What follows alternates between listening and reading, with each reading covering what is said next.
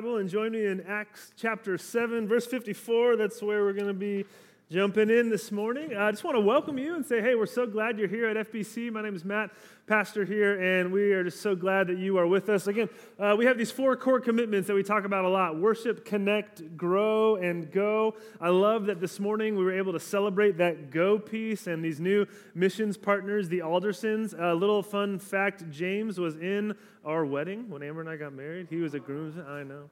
So we go way back. We love the Aldersons. They're doing amazing work. And hey, a big thank you to you and your generosity, because it's your giving, your generosity, that allows our church to support missionaries throughout the world. So part of our budget, again, is these missions partners, where every month we're sending money to support their work. That's only possible because of your giving, your generosity. So thank you, truly. And of course, the Aldersons, thank you as well. This morning, we also have an opportunity to read the scriptures together, to jump into the Word, and that itself is an act of worship where we say, Lord, would you speak? Lord, we want to shape our lives in a way that pleases you. And so we're jumping into Acts chapter 7. As we've been in a series here in Acts for the better part of this year, right? Just kind of taking our time walking through the book. We've been in chapter 7 now for, I think this is week number 6 or so. And as we get ready to do that, would you join me in a word of prayer? Father, we love you. We are so grateful to be gathered as a church family to sing and pray and now look to your word. And Lord, we just come in humility, and we just ask, Lord, for your help. Help us understand what we read. Would you open our eyes and ears by the power of your Spirit? God, would you convict us where we need to be convicted? Would you comfort us where we need to be comforted? Would you teach us and shape us and do all that you want to do here in this place? We pray this, Father, for your glory and our good.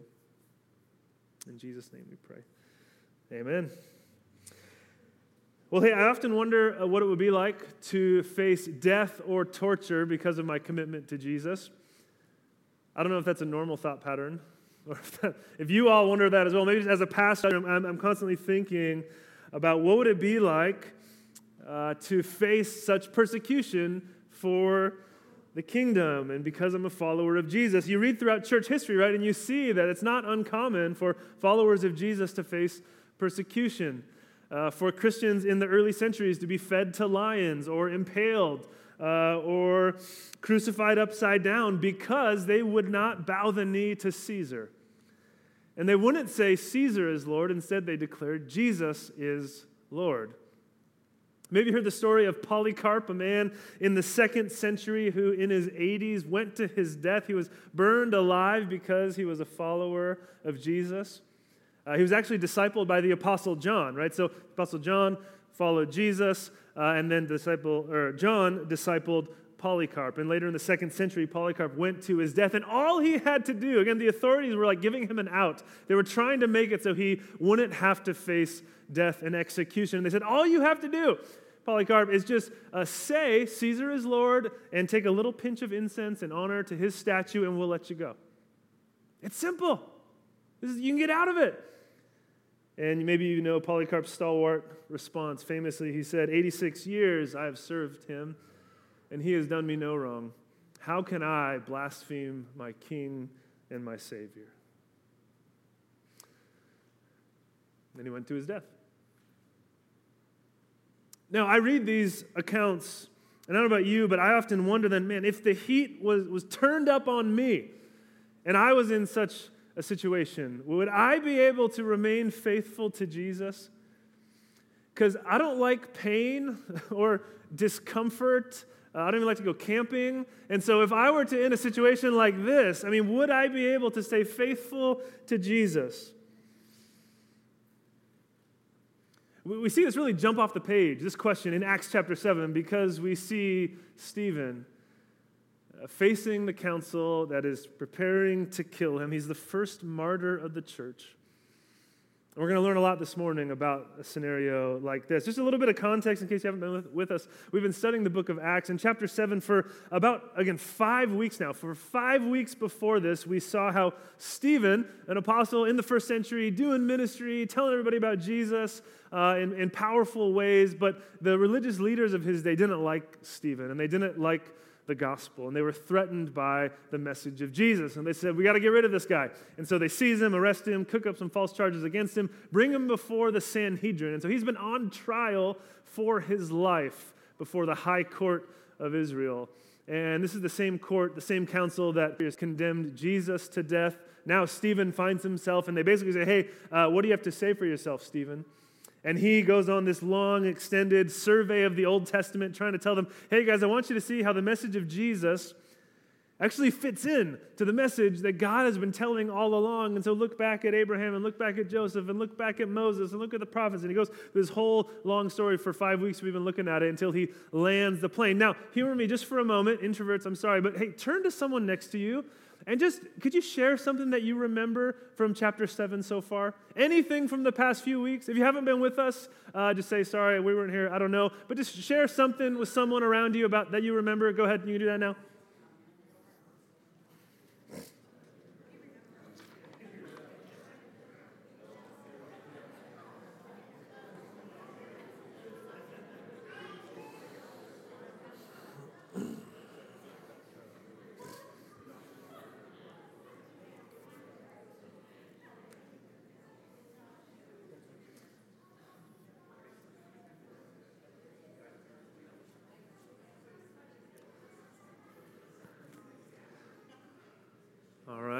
All right. I'm going to cut some of you off there. Some of you I'm going to relieve you as we continue on. Good. Hey, it's good to refresh our memory a little bit. Again, he goes through this long Old Testament survey, this long monologue, trying to help them see how the message of Jesus and the movement of Jesus makes sense in light of all that they've seen. But notice then where we find ourselves in verse 54. Okay, this is now present moment, verse 54. It says, when the members of the Sanhedrin heard what he had said, they were furious and gnashed their teeth at him. But Stephen, full of the Holy Spirit, looked up to heaven and saw the glory of God and Jesus standing at the right hand of God. Look, he said, I see heaven open and the Son of Man standing at the right hand of God. And at this, they covered their ears, and yelling at the top of their voices, they all rushed at him, dragged him out of the city, and began to stone him. Man, so the council members before whom Stephen is on trial, they're furious, they're enraged, they're gnashing their teeth. I mean, that's like a classic biblical picture of expressing anger and anguish. And then in verse 57, it leads to the place where they cover their ears and yell really loud like a toddler, and they rush him, and they seize him, and they drag him out of the city and begin to stone him. They're killing him. He's been on trial, notice, and we don't even reach like an official verdict. You know, we don't get a formal official sentencing. We really just have mob violence here. At the end, they're just so enraged. They don't deliver the word, hey, here's your sentencing, here's what's going to happen. They just charge at him, take him outside the city, and begin to kill him. I mean, what has got them so worked up? Gnashing their teeth. I mean, men, we can be so emotional. And so here they go. Remember what Stephen just said. This is like one thing that sets him off. Verse 51. This was kind of like his closing word. You stiff-necked people. Your hearts and ears are still uncircumcised. You're just like your ancestors. You always resist the Holy Spirit. Was there ever a prophet your ancestors did not persecute? They even killed those who predicted the coming of the righteous one. And now you have betrayed and murdered him. They're talking about Jesus. You murdered Jesus. You who have received the law that was given through the angels, but have not obeyed it. Man, you guys are telling me that I'm a lawbreaker. You guys are the ones who have broken the law. You've murdered the righteous one who came to save us. And the whole speech, really, we saw that, hey, there's this pattern in history, this pattern in Scripture of God raising up a rescuer, a deliverer, a hero, and yet the people would resist and reject the one that God raised up. And he's saying, hey, it happened with Joseph, and it happened with Moses, and it happened with the prophets, and now it's happening again with Jesus. He's the Savior of the world. He's the hero of the story.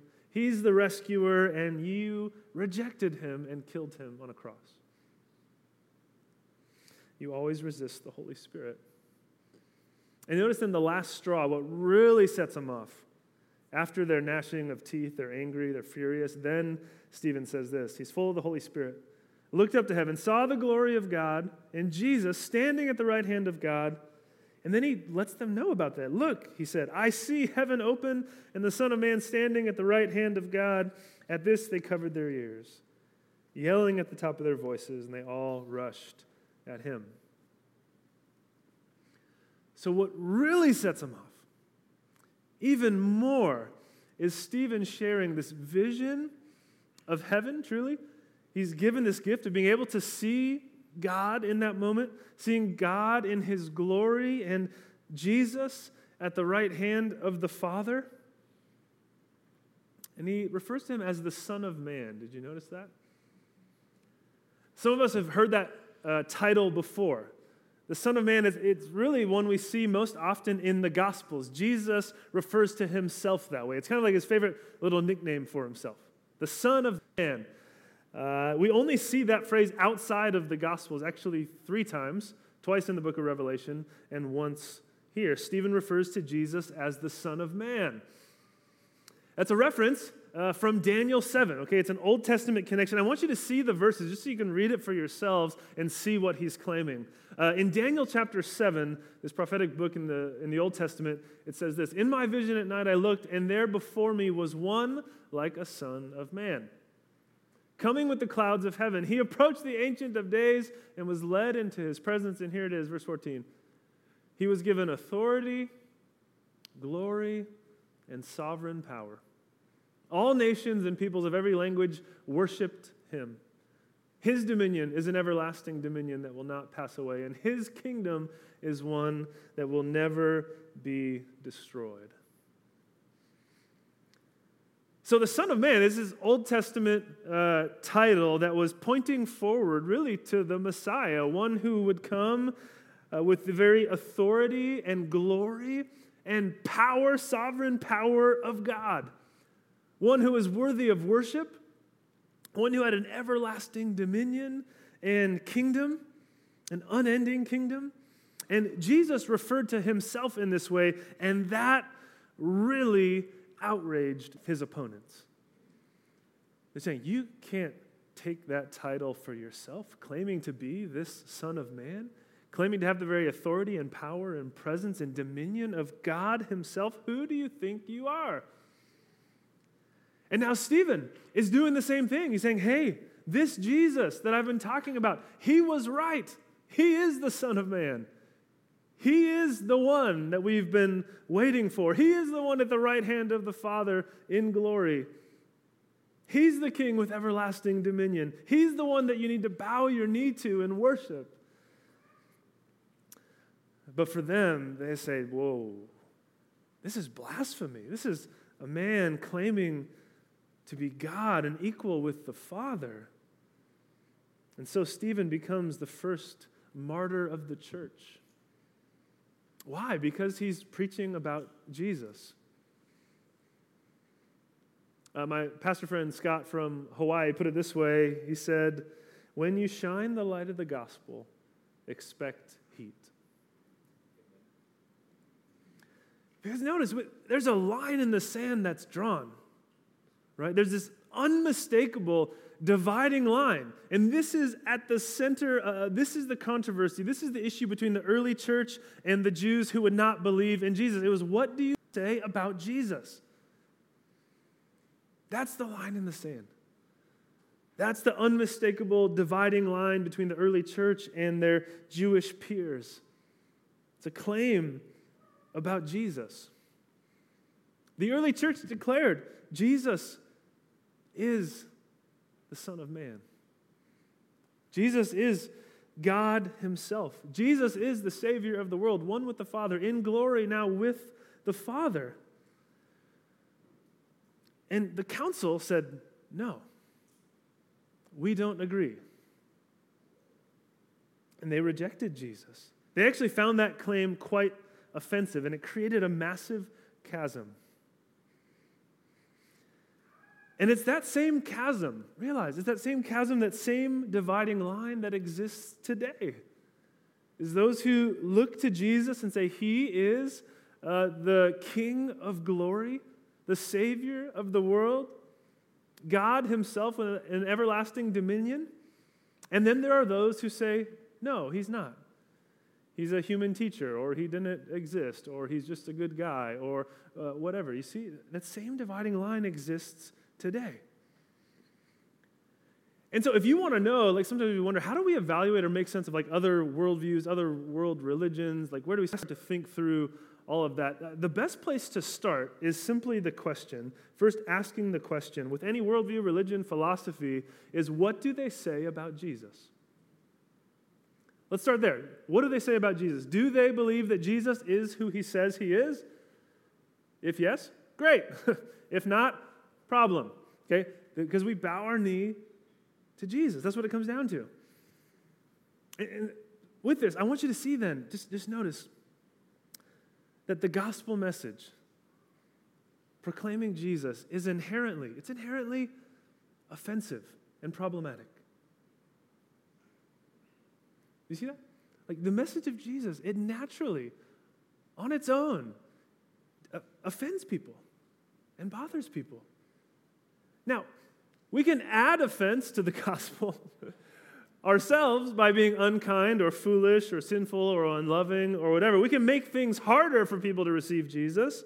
But even if we remove all that, man, and we love people well, and we're kind and respectful and gracious and patient and hospitable and every virtuous approach you could imagine, even then, the nature of the gospel is still offensive to our world. Realize, don't get me wrong, God loves you. God loves all people. He sent His Son to save the world. God is for you. God wants you to flourish. He wants you to find life in Him. He wants to see you forgiven of your sins and have eternal life. He wants to just lavish His love upon you as a father upon His children. Absolutely. Realize at the same time, the gospel has teeth. It cuts. Because it claims that Jesus is Lord. There's no other that we are to bow to. It proclaims Jesus is Lord. And so we have to repent and bow our knee to Him. There's a God in heaven, right? And you're not Him. And I'm not Him. And we have to surrender to the one who's in charge. He's in charge. We're not. The gospel says, hey, you're not self-sufficient. You don't have everything you need in yourself to be okay. You're a sinner that needs a Savior. And the gospel says, hey, often you're wrong. Even some deeply held convictions that you might have about X, Y, or Z might be wrong if they're not in line with Jesus. And so the gospel is this call to repent. All authority and dominion and power and glory is given to Jesus. And so if we're building our life on anything else, any other religion or worldview or philosophy or person or conviction, and it's not centered on Jesus, we're building our life on sand.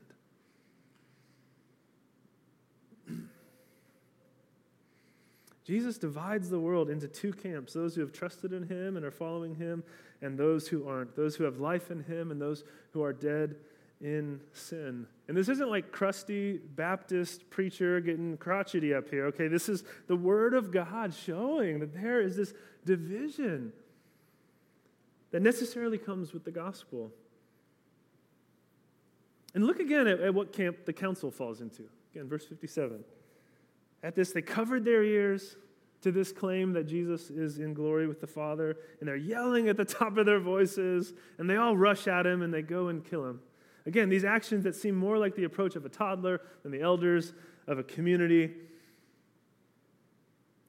And Stephen's charge to them is that, hey, you guys are resisting the Holy Spirit. By rejecting Jesus, you're resisting the Spirit of God. Now, that reminds us of a passage in Mark chapter 3 where Jesus makes this claim about a sin that will not be forgiven.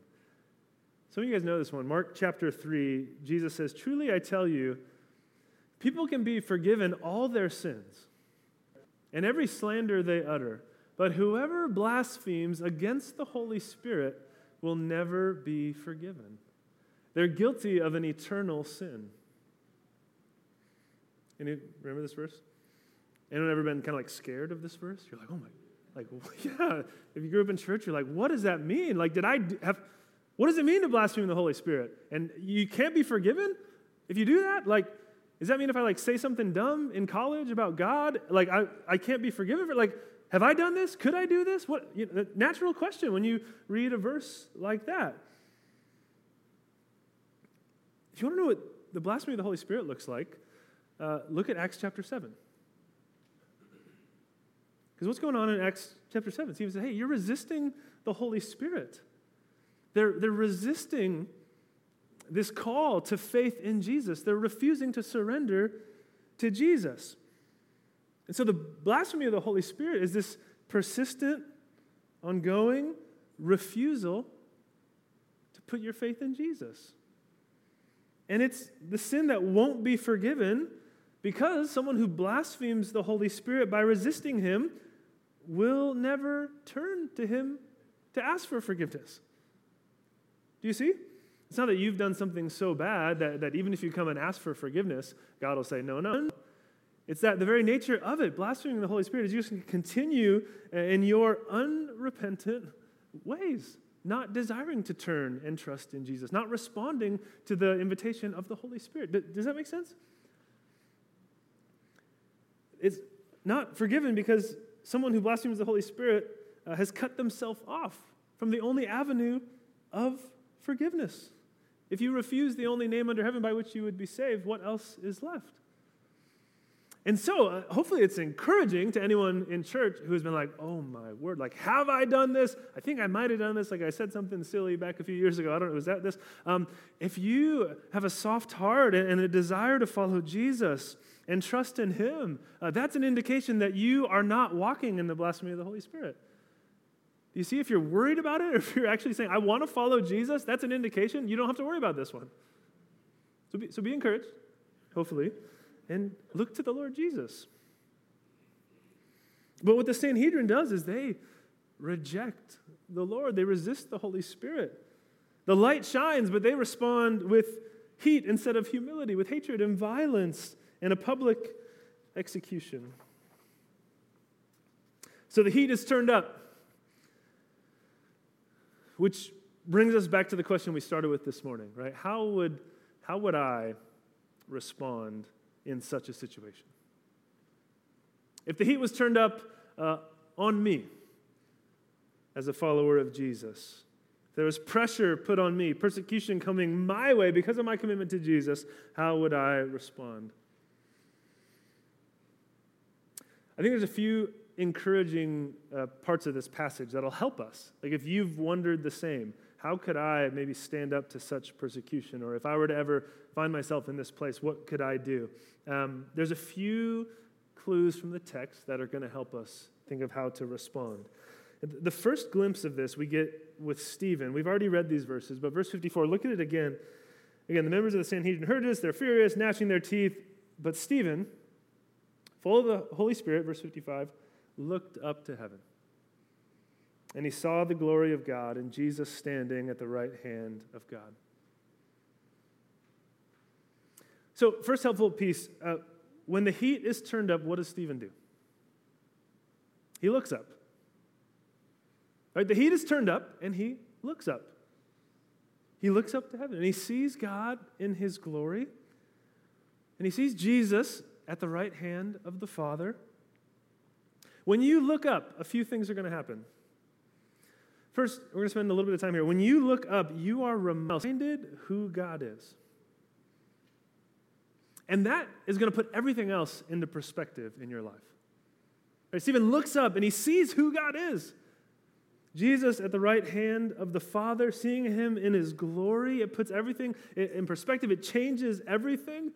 He sees how big and weighty and worthy and amazing and glorious God is. Like the word for glory in the Hebrew, kavod, literally means heavy, heaviness, weightiness. So he sees the heaviness or the weightiness of God, how big and awesome and significant and amazing God is. Like we talked about last week. Do you remember last week, if you were here with us, that a small God creates big problems? Like if in your heart God is small and not that big of a deal, that's going to lead to big problems in your life. Because when God is small, your fear is big. And when God is small, your fear of man is big. And when God is small, your people-pleasing tendencies are big. And when God is small, your potential to compromise is big. There's an old book, another one, we talked about a few last week, but there's another one that unpacks this called When People Are Big and God is Small. And it gets at the heart of this, that, again, when God is small in our minds and in our hearts, then people are big and situations are big and fears are big, and it leads to all kinds of anxiety and compromise and worry and stress and so on. And it's not just about, like, it's about, those fears and people-pleasing and so on, but really this gets at in the depths of our hearts, our soul satisfaction and contentment. And for us, like, what does it mean to be living the good life? What makes us content? What allows us to rest? I think this is part of the problem about, again, why do we think so many of us are not content with our lives? So many in our world, so many of us even who go to church, often lack deep joy and contentment in our lives. This is part of why we will seek out substances or unhealthy relationships or pornography, this is why we have to have control in every situation. This is why we can be, especially men sometimes, just needy. We need to be affirmed. We need to be recognized. We need to be listened to. We need validation. I need to make every situation about me. I need to somehow connect this to me and to see what this says or does for me. I need to be the center of the story. I need people to listen to me talk, so I'm not going to ask any questions about them because I just want to talk. This is why we're selfish. This is why we often don't love our wives the way that we should. This is why we're not as willing to sacrifice for our kids. Often, it's because at the heart of it, we have not been gripped by the glory of God. We've not been captivated with a big, big vision and picture of who God is, a soul-satisfying picture of who God is. Because if God himself, think about it, if God himself is my treasure, and he is my joy, and he is the one who anchors my hope and my satisfaction, and he fills my heart like no one and nothing else can. If that's true, then I don't have to be so restless, and I don't have to be so needy, and I don't have to make everything about me, and I don't have to live in fear. I can be set free from this bondage to self and my ways because God has set me free. Then I can lay down my life for the good of other people. Because that's what he's done for me. Do you see, if you have a big picture of God, it just sets you free? If you truly are captivated by his glory and goodness. Because realize, whatever's biggest in your heart, it's going to win. Whatever you treasure the most, whatever is most important, whatever is biggest in your heart is going to win. Think about it. What's a bigger deal to you? Like having the perfect physique and physical fitness, or having the extra piece of cake? For me, it's the cake, okay? I'm taking the cake. It's bigger. It's more important. It's more valuable. It's more enjoyable. It's more life-giving for me. Or what's bigger in your heart? The desire to train for the race or the test or run the half marathon, or the desire to have a lot more free time to sit on the couch and be with your friends and read a good book and stay indoors, right? For me, it's that one. What's bigger in your heart? It's going to win out. What's bigger in your heart? A desire for holiness? A desire to be like Jesus? A desire to please your Father? Or a desire for lust or greed or money or sin of whatever kind? What's bigger in your heart? For Stephen, preserving your life extending your life by a few years here on earth, or being faithful to Jesus. For Stephen, he clearly has made his choice. And so my prayer, friends, as your pastor, is that we would look up to heaven and see the glory of God. And that you would have just a big vision of God in your heart.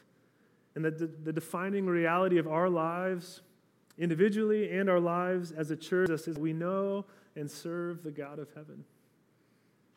And that his son, Jesus, is our Savior, and he is our treasure. Many of you know the old hymn, "Turn Your Eyes Upon Jesus." Beautiful words. If you don't know, it says, "Turn your eyes upon Jesus. Look full in his wonderful face. And the things of earth will grow strangely dim in the light of his glory and grace." We have to look up. And that, by the way, that's what church is for. I mean, we gather, we encourage one another, we pray for one another, we connect, we grow, but we gather to worship, to have our eyes lifted up. We need that reminder every week, don't we? So we get so beat up and discouraged by life. We need to come in and we need to sing and look to God and hear the word of God and be reminded what is true. That's why when we miss church, it actually is a big deal, because we don't have that opportunity to be encouraged and edified and lifted, our eyes lifted to the Lord. This is why we need songs that declare a big God, a glorious God, a big Jesus. This is why we need sermons that preach a big Jesus and a glorious God. So if I'm ever up here preaching a sermon and Jesus isn't a big deal, come up and slap me in the name of Jesus. Okay? Please. Say, "Pastor, give us Jesus." We need to see the Lord Jesus exalted in his glory, because that changes us. It transforms us. It puts everything else into perspective. So when you look up, you're reminded who God is. Also, when you look up, you're reminded whose you are. And I checked on Google. I'm pretty sure that's the accurate way to say whose in this scenario, okay? One involves an apostrophe. This one doesn't. I think it's right. You can check me on it. Pretty sure. You're reminded whose you are. And here's what I mean by that. Look at the text again, verse 57. They cover their ears. They're yelling. They rush at him. They drag him out of the city. Meanwhile, the witnesses laid their coats at the feet of a young man named Saul. We're going to get back to Saul in the weeks ahead. While they were stoning him, Stephen prayed. Look what he prays. "Lord Jesus, receive my spirit." Lord Jesus, receive my spirit. As Stephen is being stoned, he looks up and prays. And it sounds very familiar, remember, to something Jesus says. "Father, into your hands I commit my spirit," as he faces his death. So in Stephen's prayer here, notice he's reminded to whom he belongs. My spirit, my life, Lord, is ultimately held in your hands. Even in death. Even beyond the grave, Lord, I can rest safe and secure because my life and my spirit is held in your hands. I belong to you. We have a short book we use around the dinner table, most nights, not every night, but a lot of nights, called the New City Catechism. Many of you have it. We've given it out here before. A catechism is just an ancient Christian tool. It's a set of questions and answers that helps children or people new to the faith to learn basic doctrine and beliefs of the faith. And so every night when we do it, we'll read the question and see if the kids can know the answer. And if we do it enough, they start to memorize the answers. And there's actually, even with the New City Catechism, there's an app and little songs that go with it, and it's a lot of fun. Anyways, the first question of that catechism is, what is our only hope in life and death? And so we'll say, Zoe, Sheppy, what is our only hope in life and death? And the answer is that we are not our own, but belong to God. And it's really cute hearing a little 2-year-old say that. That we are not our own, but belong to God. So guys, what is our hope in life or death?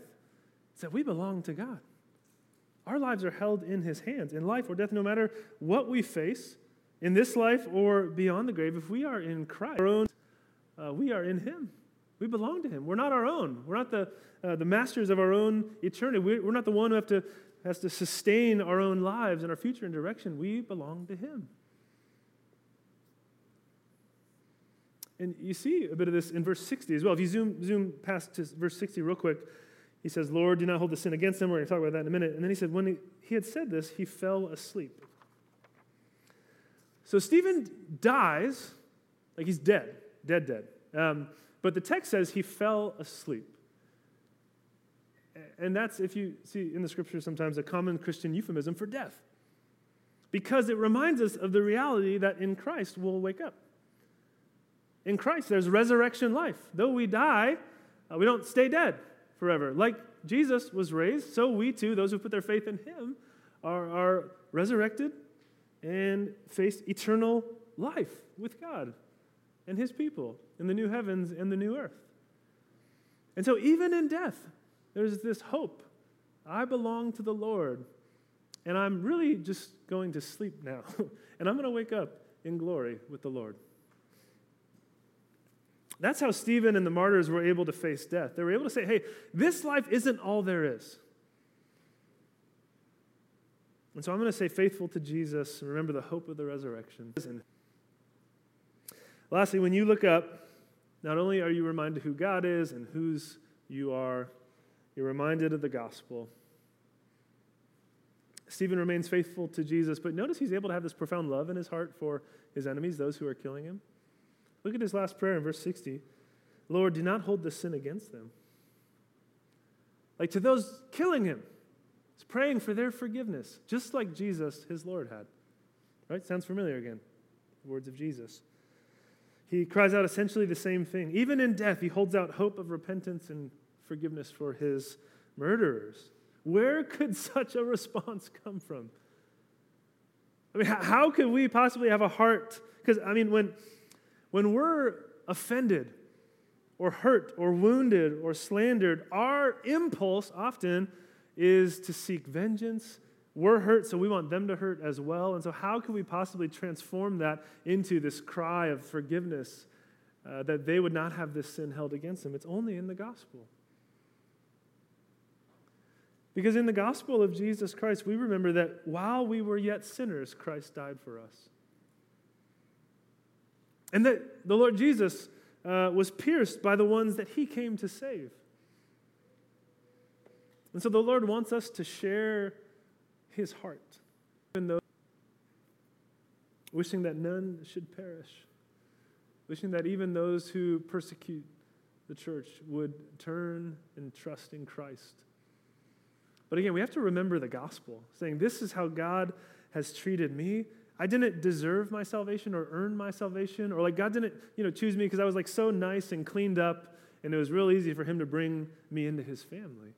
No, the gospel is while we were still sinners and we were dead and we were running the opposite direction and we were rebels. That's when God loved us and saved us. And so if God has been so gracious and patient with me, oh Lord, that you would help me be so gracious and patient with those who wrong me as well. So friends, when the heat is turned up, we need to look up. Let's pray together. Father, many of us are here this morning and we're hurting or discouraged or weary. This week has been hard. We have questions about the present or the future. Many of us doubt. Many of us maybe are wondering where you are. So, Lord, would you lift our eyes to you? Would you help us look up? Would you see your glory and see how good you are and see all that you have done for us in Christ? Would you change our hearts? Would you comfort us in this moment? Thank you for a chance to worship together. We love you. It's in Jesus' name we pray. Amen. That's a good word.